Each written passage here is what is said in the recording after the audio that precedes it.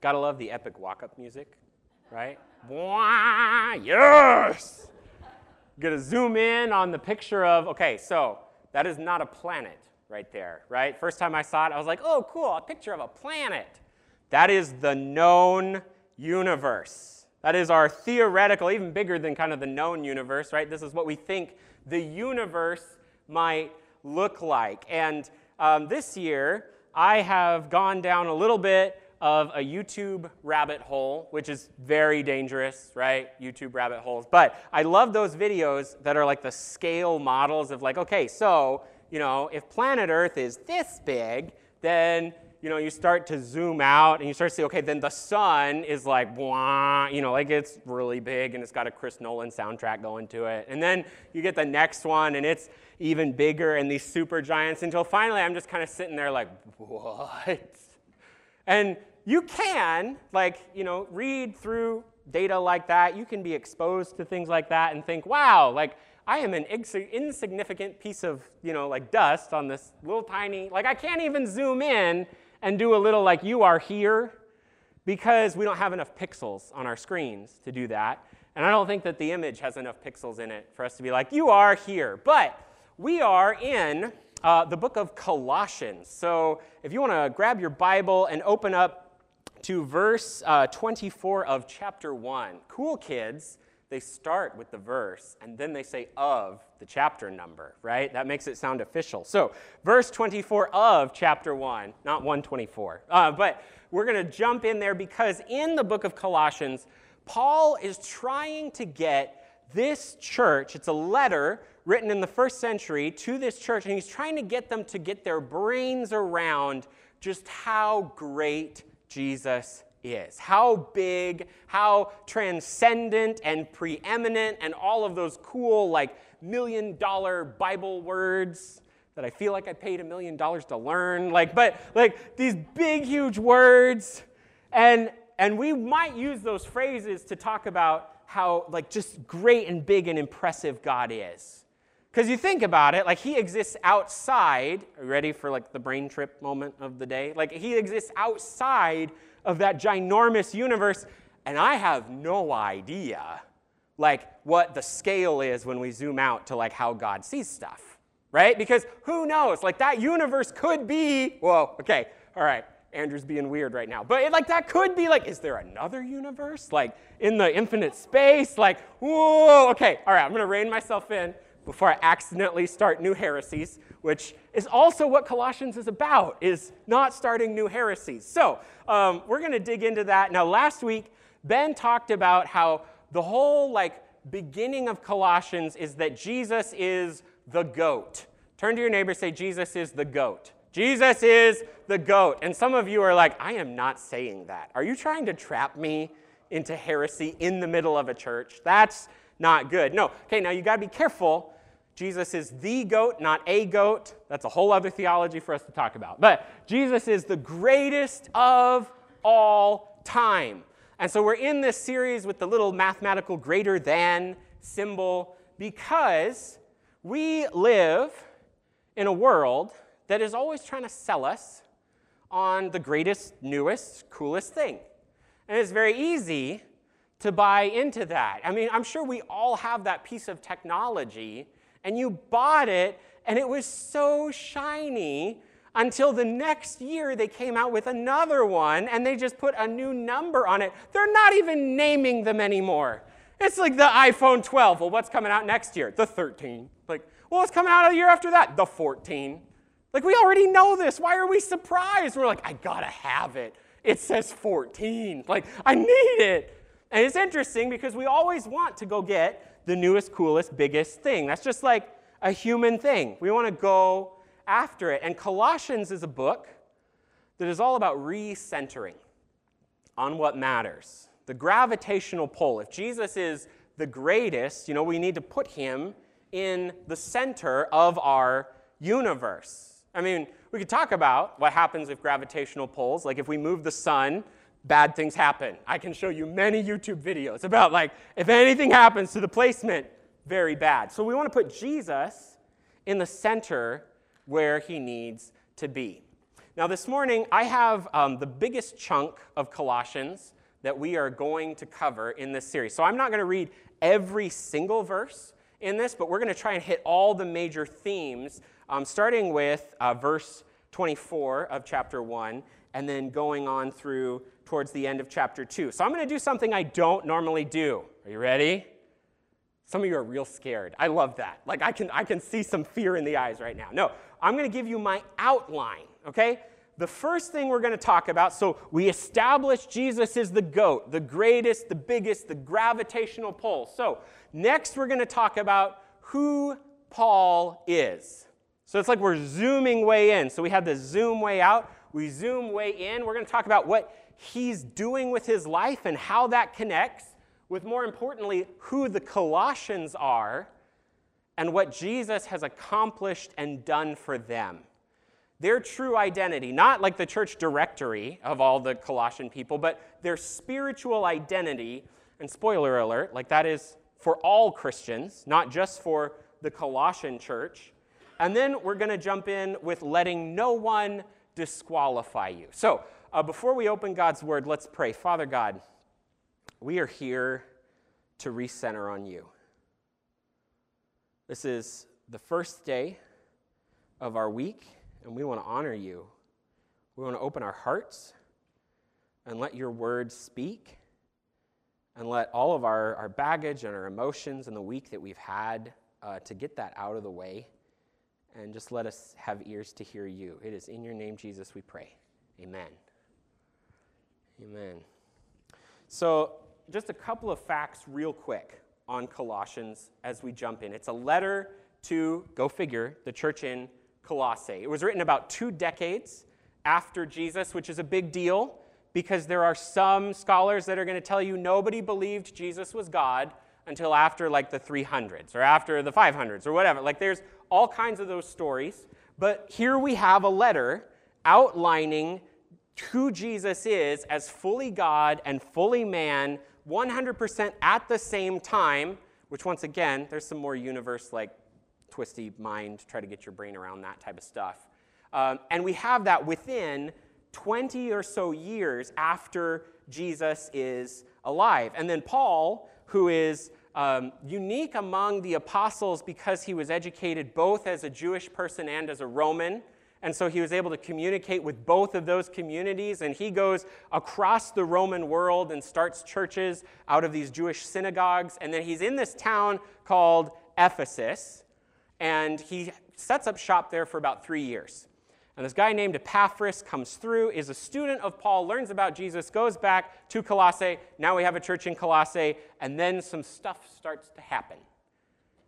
Because we can believe things, we can say things on Sunday morning, and as spiritual people, we then go live out those beliefs on Monday through Friday. If maybe you've heard the phrase, no plan survives first contact with the enemy. Like we gather around these beliefs, but then you go out and you start to see how this plays out in the real world. And so the Colossians, they rallied around. We love Jesus. We know who he is. We want him to be our Savior. And then they start to kind of go all over the place. They start to buy into some extra things. They start to go, okay, is Jesus really enough? And as Paul writes, this is what Ben talked about as condensed milk. Like it's this really condensed letter. One time I accidentally drank the concentrate of cold brew instead of you're supposed to dilute cold brew. And I was so wired at work that day.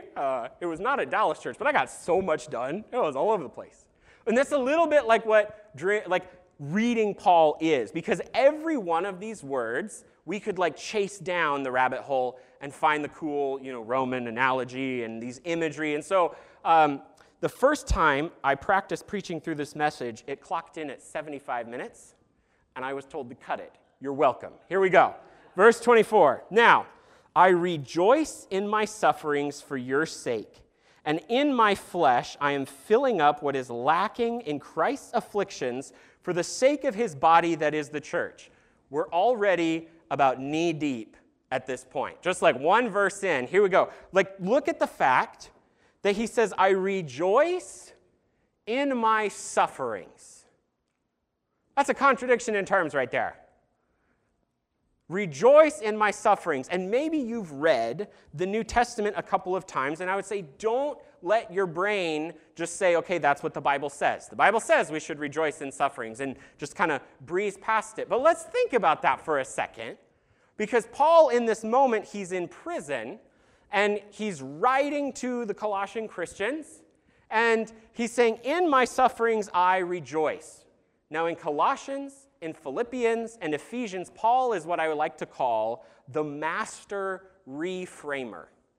The master reframer. Reframing is a term from psychology and counseling circles where it's all about the fact that we cannot control what happens to us, right? Did you know that? Maybe that's a world-breaking fact for someone today, but like you can't control what happens to you. You can't even always control what emotions come up in your heart and in your body and the way you respond, because we get stressed in the adrenaline system and some things kick in. We can't always control that. What we can control is how we think about those things. We can control where our mind goes, and maybe it goes to one place initially, but we have to try and reframe it almost as if, okay, so we had that picture of the universe up a second ago, and it's almost as if you start to make your own little picture frame. And we have the choice. Like, we can zoom in on that dark part of the screen, and like when something bad happens in our life, we can say, okay, I'm in suffering right now, and the world is a cold and dark and bleak place, and God must have never really cared about me in the first place.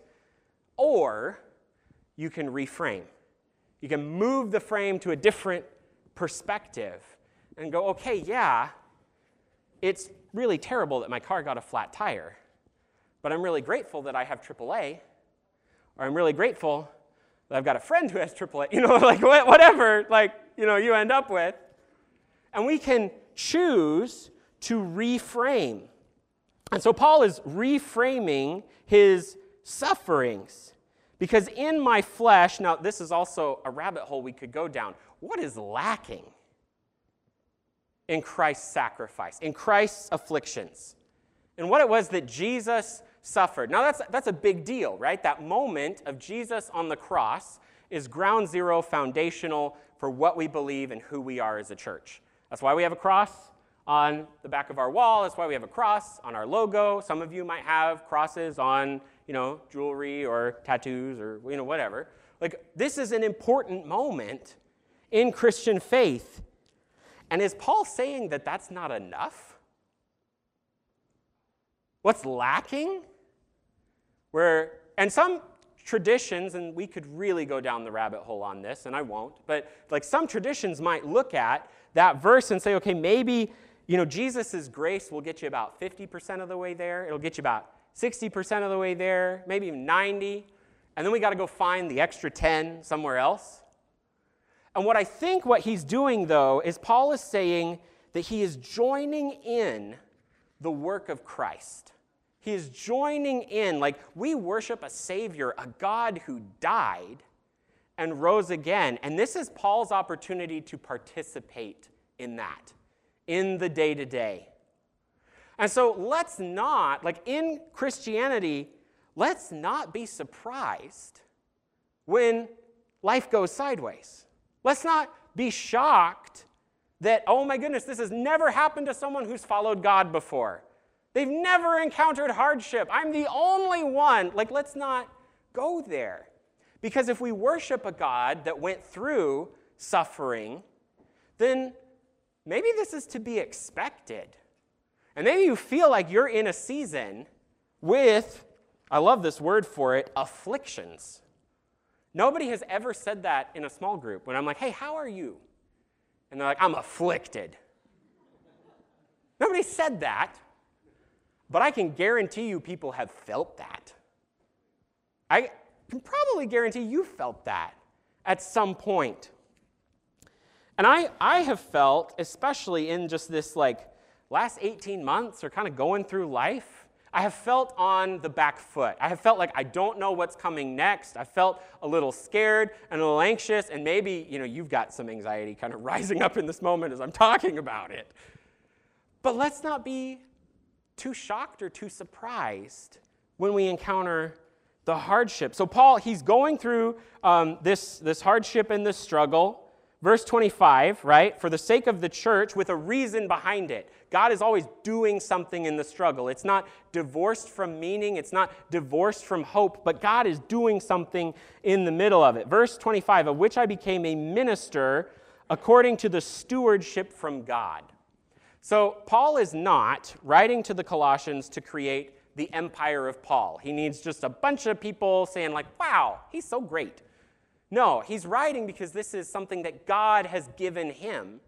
And it's a stewardship, a burden, something that he has to deal with and to use correctly. So we are, as Christians and Jesus followers, and even just a human on this planet, God gifted us so we can be a gift to others. God has blessed us so we can go be a blessing to everybody else. And that's a responsibility for us to deal with. When I was a resident at a church in Arizona, my boss one time gave me the keys to his car, and he said, Andrew, I want you to go get me some lunch. Okay? Simple command. I hate driving in traffic. Like, I really don't like driving in downtown Phoenix traffic. I much prefer, at Dallas when we have traffic and there's 3 cars ahead of you at the stoplight. That is my jam. But I was so stressed out. I take Joe with me, and I'm white-knuckling the car the whole way. You hit the bump, and I'm I will not wreck this guy's car. This is not good for my career right now. I was so scared to do right by my stewardship in that moment. And so Paul's saying God has given us a stewardship, and so he's working in that to make the mystery of God known. The mystery. Who loves a good whodunit? You like a good mystery story? Yeah, I love that. Knives Out, one of my favorite movies, where you've got the is it this person? Is it that person? It could be any number of these people. And then at the end, the detective is aha, it's you. We knew all along. Agatha Christie, Columbo, everybody does this all the time. We love a good mystery, but here's the mystery of God. Not necessarily something that's hidden for you to go find out. Maybe you've encountered mysteries at work, why the computers don't work or why that person's mad or any of those things. You got to go search that out and find the answer. That's not how a mystery in the Bible works. He's actually referencing the Roman mystery religions, where they would say that to a certain few, God has revealed what is actually going on behind the curtain. We have the secret knowledge, and you have seen YouTube videos like this, right? I'll tell you what's really happening in the world right now. And then someone with a cell phone in their garage is now explaining to you geopolitical movings. There is this idea that I have the scoop on what's going on. And Paul is no. So the mystery of God is that everybody, Jews, Gentiles, everyone is welcome at the foot of the cross.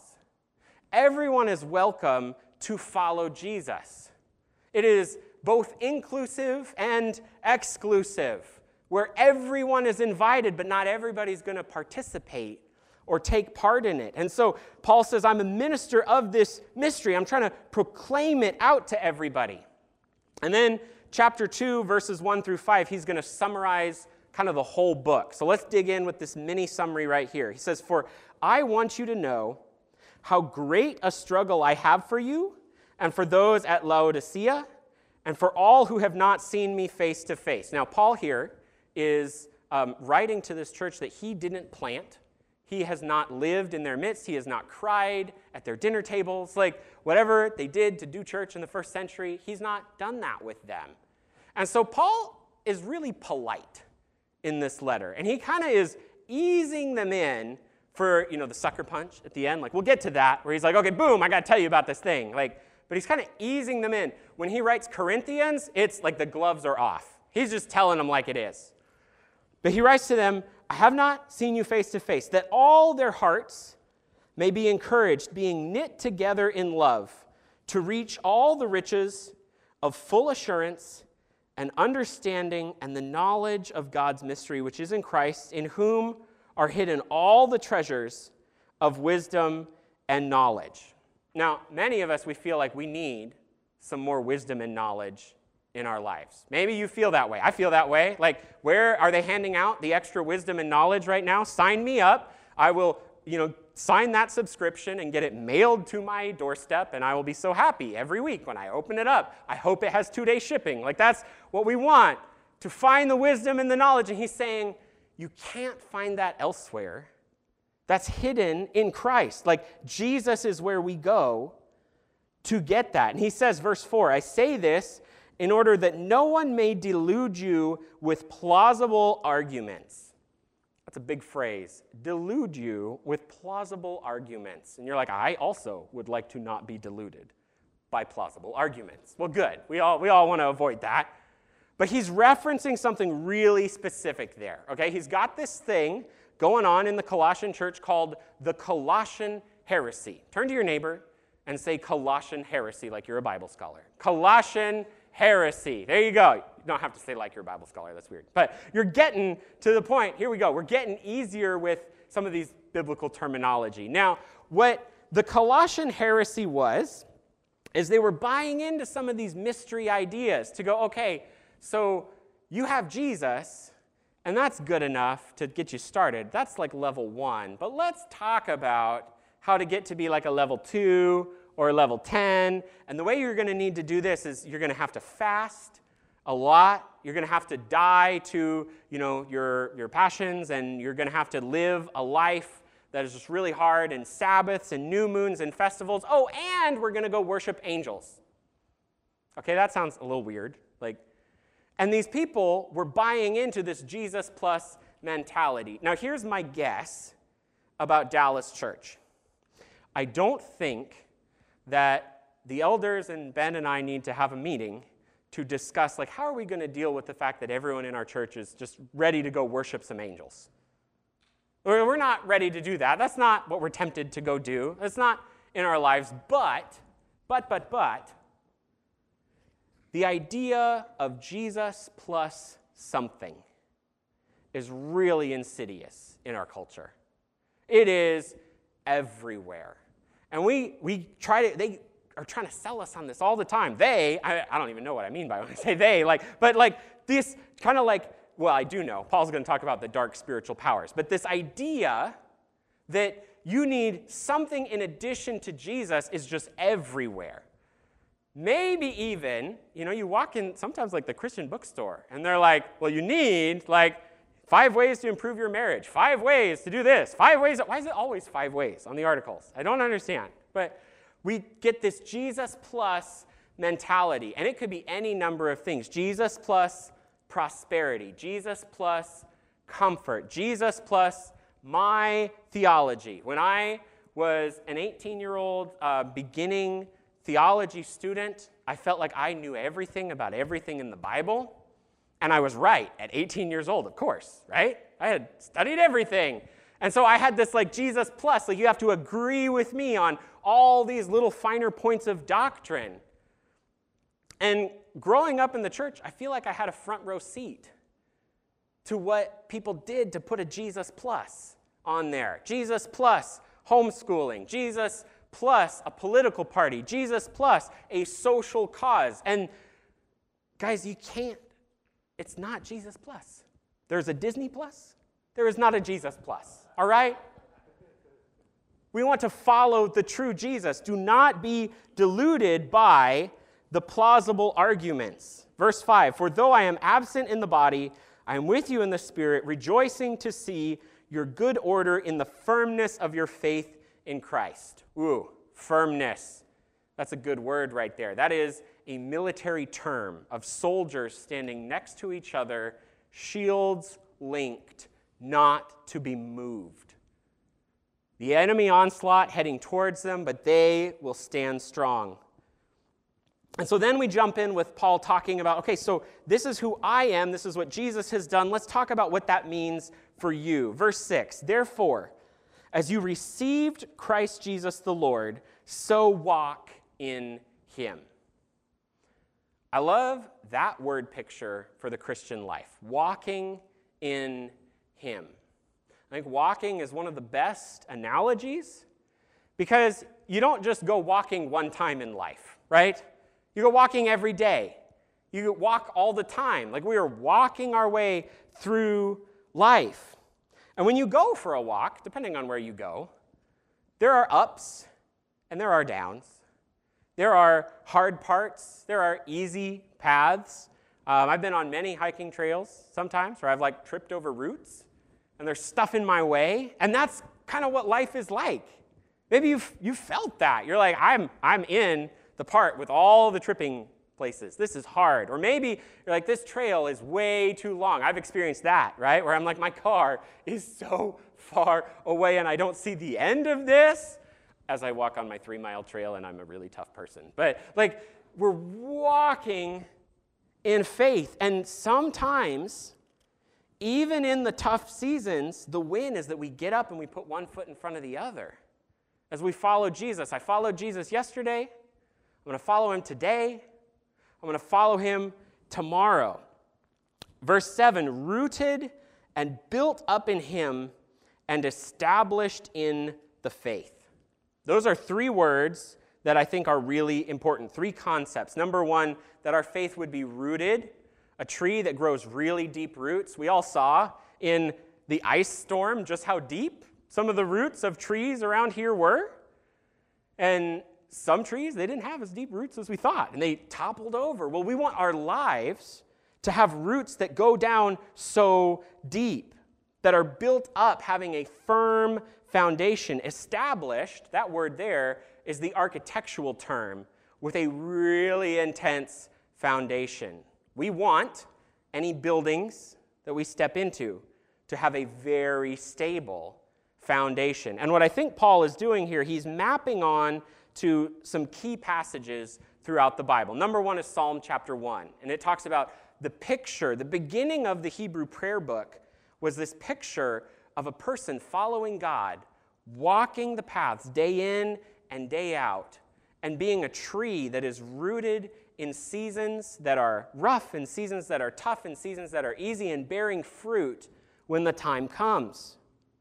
And then built up and established, the architectural terminology, he's mapping onto what Jesus teaches. Maybe you heard in Sunday school the song about the foolish man built his house on the sand, wise man built his house on the rock. Good job. Hey, we got some people paying attention.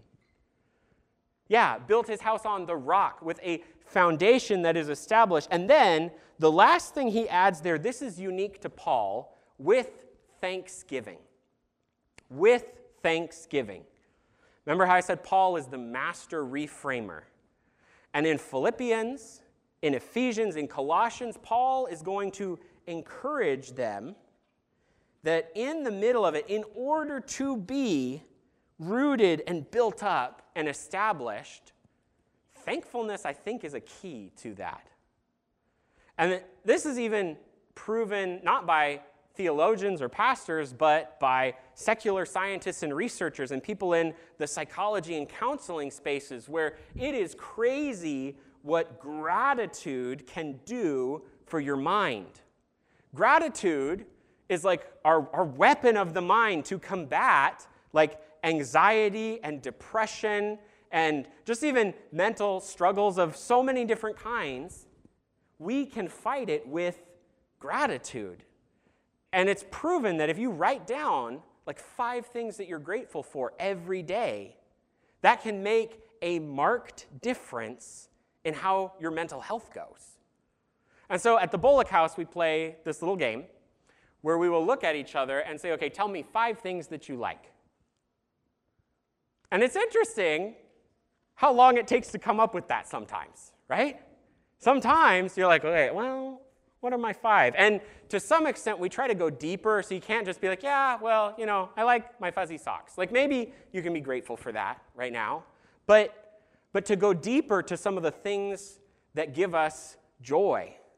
I actually had to employ this strategy, this gratitude reframing, this morning as I got up, and I was feeling pretty anxious about preaching on Colossians, because my deep, dark fear is that I'm going to stand up on this stage, and my brain is going to delete and dump everything that I know about Colossians. And then everyone will finally find out Andrew knows nothing about the Bible. And some of you are laughing because you know that that's not necessarily the case. And so I had to employ this gratitude thing and start to go, okay, I'm so thankful, God, for my daughter and the joy that she brings me in my life, and starting to go down these things and trying to reframe in the middle of that. Maybe that's a challenge we could take as a church. What if we were marked as a church that is super grateful? Gratitude can become the weapon against the struggle. I think the key to helping us be rooted and built up and established in Him. When our preaching team was studying through Colossians together before we preached on it, I was just thinking about, with that verse, I don't know that that's how I would describe my spiritual life over the last several months. I don't know that I have felt like I've got really deep roots that are sustaining me. I don't know that I have felt strong and built up and established. I feel like I have felt on the back foot and confused and anxious and like it's all going to fall apart at any minute. And maybe that's how you felt too, or some level of that. I've talked to people in education and in retail and just parents with children in school, and this just feels like a really hard season in our lives. And we've been through hard seasons before, and I mean, not to be all doom and gloom, but like we're going to encounter difficult seasons again. And so I wonder if maybe this is an invitation.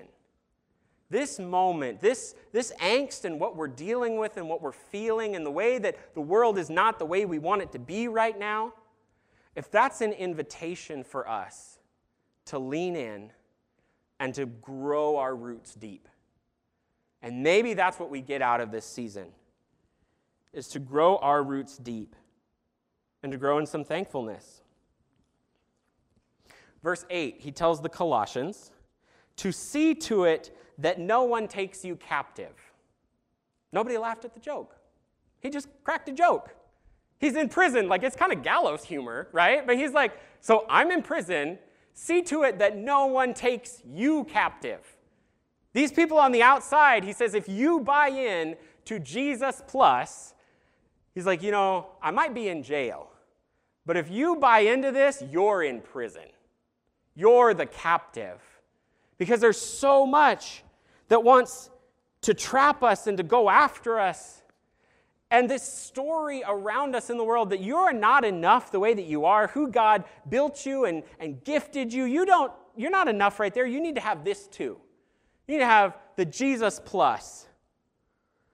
And he's saying, don't buy into them. And he points them back. So the way you don't buy in to this Jesus plus mentality is that you remember who you are and who Jesus is, who God says you are. And then he jumps into this long section where he unpacks what it is that we have in salvation. Verse 9, he says, for in him the whole fullness of deity dwells bodily. So Jesus is 100% God, and you have been filled in him.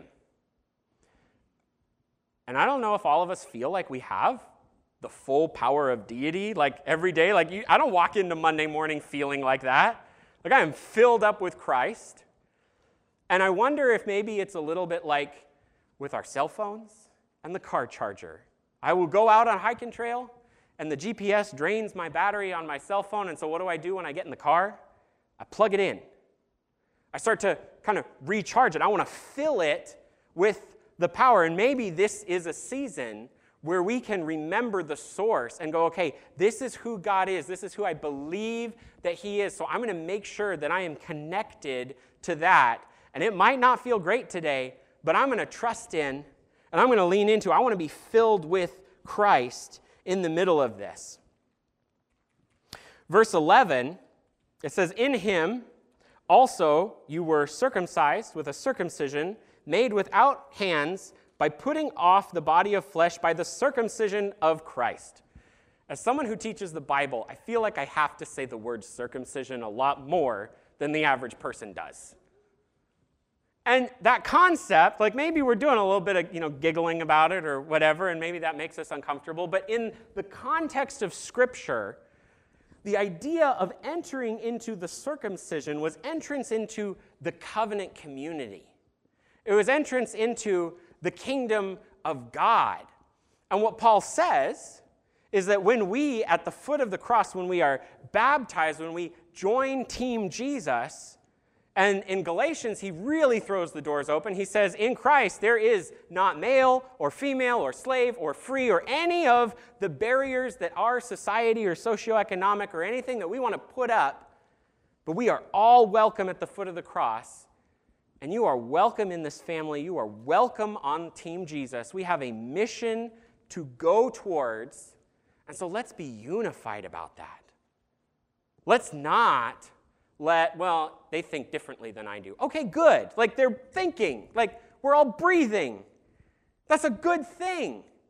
We don't want uniformity in this church where if you ask someone a question, you get, the same answer from every single person. We want unity where the values and what matters is the same. We all want the good of our neighbor. We all want to worship God. We all want to do right by Jesus. And so we are given the fullness of God. We are given a community that we're a part of, and then we are given death and rebirth with baptism.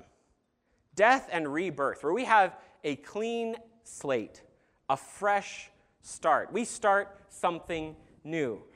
Now, I think it's important for us to get all of this because there's an idea in the church, and people buy into it, that salvation is just, that Jesus dies on the cross, that forgives your sins, so now you can go to heaven one day.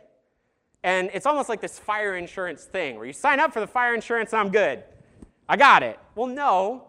We've got this thing that happens in between our baptism and our death that's called life, where God is working in us and doing so much through us. And so baptism is this idea of a rebirth. Verse 14, he talks about the forgiveness of the legal debt of sin, which is a part of it. The fact that, we have done wrong. We have caused brokenness in this world. We have had brokenness done to us, and that is a mess, and God is not okay with that. And so there was a way to pay for the punishment for sin. That is Jesus interceding on our behalf. And then, okay, you ready for the next Master Paul linguist thing? English teachers, they'd be going nuts over this. So good, so good. Verse 15. He disarmed the rulers and authorities, putting them to open shame by triumphing over them in him. He's talking about at the cross, when Jesus is disarmed, disrobed, put to public humiliation and shame. In that moment, it did not look like God was winning. It did not look like evil was on the back foot. It looked like God was losing. And all the disciples, they scattered. They were like, yeah, Jesus, you're going to be the king. You're going to be the Messiah. You're going to run in and, this is not what we were expecting. Now, I've done that in life. Or I've been like, yeah, God's going to do so much cool stuff, and I'm running in, I'm so excited, and then, okay, this is not what I was expecting. But in that moment, when all hope seemed lost, God was accomplishing the thing that gives us hope. For the joy set before him, Jesus went through that, and in his act of self-denial and dying to himself, he disarmed the rulers and authorities, the dark powers at work in this world. That's what that phrase means in the New Testament. He puts evil to open shame, triumphing over them. And so maybe there are moments where it doesn't look like good is winning in this world, and we can call back to hope. We can call back to a hope that we have in Jesus. And so if you have been given all of this, you have been given all of this from God. You are his child. He has made you the way that he did on purpose with a plan for your life. Earlier in the chapter 1 of Colossians, it talks about how Paul's aim, he wants to present everybody mature in their faith. We want to grow and to become more of who it is that God has made us to be. That's the end game of discipleship. That's the end game of Dallas Church. Our mission statement is that we are discovering God's dream as we follow Jesus together. And God does have a dream and a plan for your life. Number one, his dream and his plan was that you would know him and you would become a Christian, that you would follow him, that you would not be far from him. And some of us have a bad taste in our mouth from Christianity and religion. We're like, that's the last thing that I want to be. And some of that is the Jesus plus. Because some of the thing that repulses people from Christianity is when we put that extra thing in there. We put the Jesus plus in there, and they're like, I don't want to get on board with that. And sometimes people get so passionate about their Jesus plus thing that they start doing things that Jesus would never do. They start saying things that Jesus would never say. And so he's saying, guys, this is who you are. This is who you are in Christ. This is the invitation to follow Jesus. And so don't buy in to the Jesus plus, because you have what you need. If you have Jesus, you have what you need. And don't let anyone tell you different. The Bible way to say that is let no one disqualify you. But the way you and I would say is don't let anyone tell you any different. Don't let anyone sell you something you already have. I won't make you raise your hand. But have you ever bought something that you already had? Waiting for you at home, maybe you forgot about it. But like you bought in because they were like, well, you really need this thing. Or maybe you bought something you don't even need. I told this story last service, and I was driving down the road, and there was a boat for $250 on the side of the road. And I thought, hey, that's pretty cool. Maybe I could get a boat. That'd be a fun adventure. Could take Melody and me out on the boat, little matching sailor outfits or whatever, like just having a great old time, expedition. But here's the deal. I'm thinking about this. And I'm like, okay, so the boat is only $250. I don't have any tow hitch or anything on my vehicle. So I'd have to go get that. I'd have to go get the trailer. Like, do I have to go get insurance? And all of a sudden, this $250 boat is a lot more than that. And Joe will never go for this. But I think how often do we get sold the extra thing? How often do we have something already, and then we get told, oh, well, that's not enough. You need this too. That's not enough. It's not enough for you to, be centered on Jesus and get up and go to work and do a good job, because we've got that voice in the back of our head that's like, well, you're not successful enough. You're not good enough. You're not skilled enough. Let's follow Jesus. We have Jesus. That is enough. I think about in Genesis, when the serpent comes to Adam and Eve, and he tells them, if you take the fruit, you will be more like God. You will be like God. In that moment, Adam and Eve are more like God than they will ever be for the rest of their existence. They are imaging him better. They have not bought into the fallen story of the world in that moment, but they get sold on that doubt that this isn't enough. You got to add this extra thing. And so as a church family, let's be people that focus on Jesus. Let's be people that don't buy in to Jesus plus anything, because when you have Jesus, you have everything you need, and don't let anyone tell you different.